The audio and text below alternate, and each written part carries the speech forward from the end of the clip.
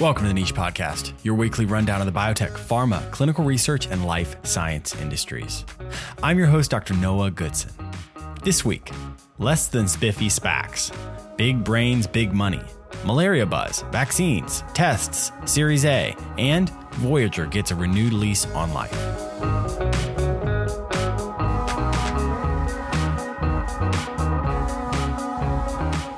The views expressed on the Niche Podcast are those of the host and guests. They do not necessarily reflect the opinions of any organizations or companies with which they are affiliated. Special Purpose Acquisition Companies, SPACs, have been around in some form or another for a while. The basic idea is that a company is set up just to raise money and then uses that money to acquire an existing company that wants to go public.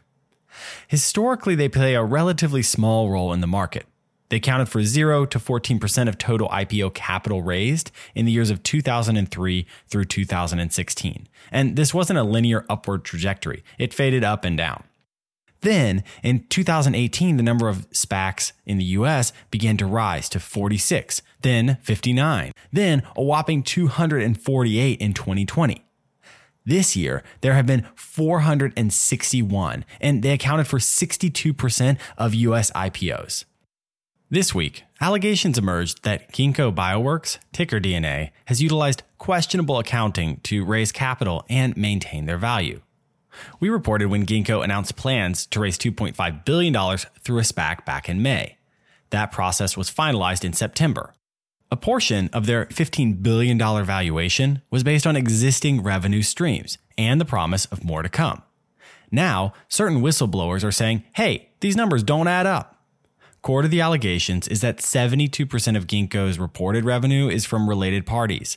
This is basically a financial loop where Ginkgo backs companies and those companies use Ginkgo's services with the money they or related parties invested, and that is then looped back into Ginkgo as revenue to shore up the sense of progress. There are a lot of other claims around this that make it sound a bit iffy. Whether these allegations will stand the test of time is yet to be determined. And of course, Scorpion Capital, the company making the allegations, holds a short position in Ginkgo. So maybe it's a big old cycle of everyone trying to make a buck.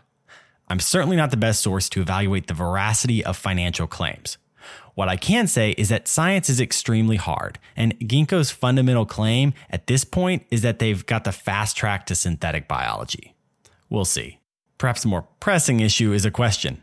Is a market dominated by SPACs as the primary vehicle for companies to go public a safe or stable market?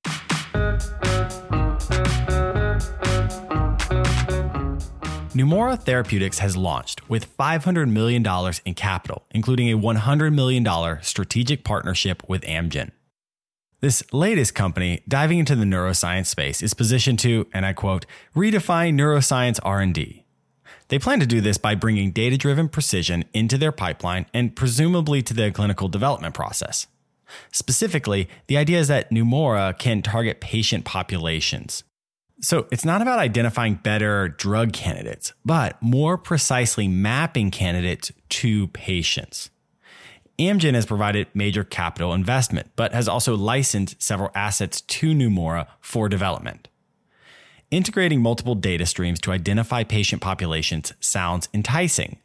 My suspicion is there will be significant challenges ahead to actualize this approach into a clinical pipeline. One reason is that recruiting the right patients to clinical trials is perennially difficult. Adding a multiplex data algorithm from numerous assets to inclusion-exclusion criteria will be a meaningful obstacle.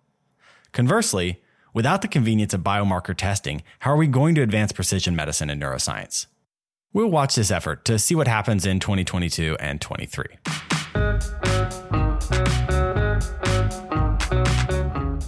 The World Health Organization recommended broad deployment of GSK's malaria vaccine in sub-Saharan Africa this week. The mosquito-borne illness has a dramatic impact across the region and is particularly deadly to children, with more than 250,000 under the age of 5 dying to the disease annually. This is a major advancement in the treatment of malaria. When combined with other treatments, there's a 70% reduction in severe cases and death.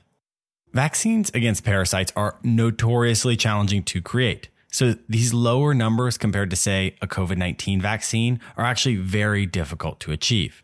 It's a big move. However, this is probably not the last word on malaria. But with the World Health Organization's endorsement, GSK will move forward with distributing millions of doses.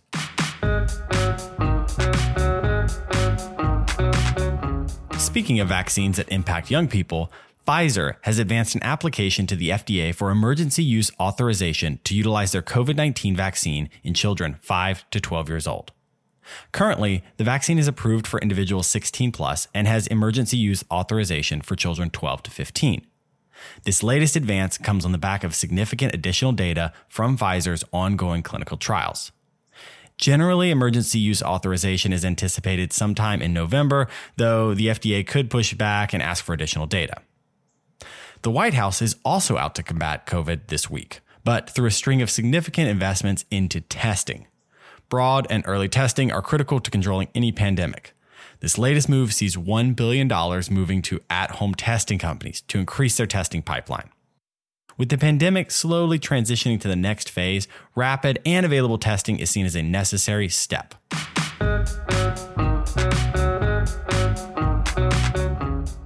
Intergalactic Therapeutics launched this week with $75 million Series A to develop non-viral gene therapy technologies.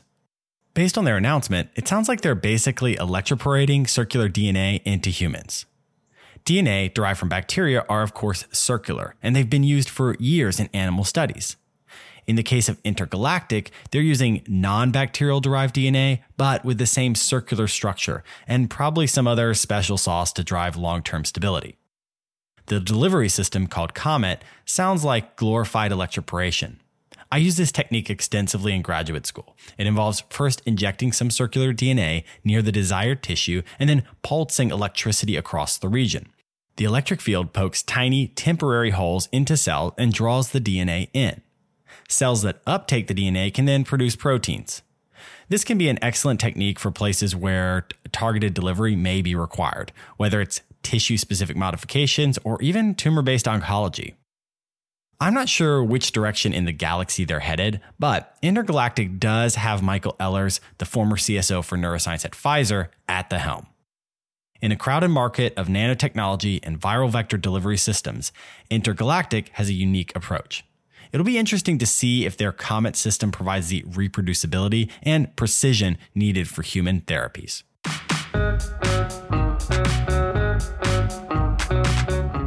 Speaking of going intergalactic, Starship Voyager just got a second shot at life. A second chance is not common in the biotech startup space. You make one run to warp speed or you crash. Voyager Therapeutics has beaten the odds with a new deal worth up to $630 million from Pfizer. Once a rising star with a promising Parkinson's and Huntington's treatment, Voyager hit major snags and an FDA hold for odd MRI images in their Parkinson's study.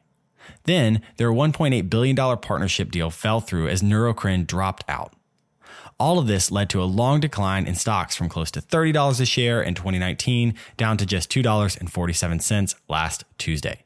But Pfizer has stepped in and licensed 2 AAV vectors for $20 million in cash and up to $600 million in milestones. As we mentioned in the previous story, AAV and nanotechnology delivery systems have been hot commodities the last couple of years as hundreds of companies search for the safest and most effective mechanism for delivery of the burgeoning gene therapy market. Voyager has decided that if they can't transform Parkinson's, maybe they can be the best AAV technology company.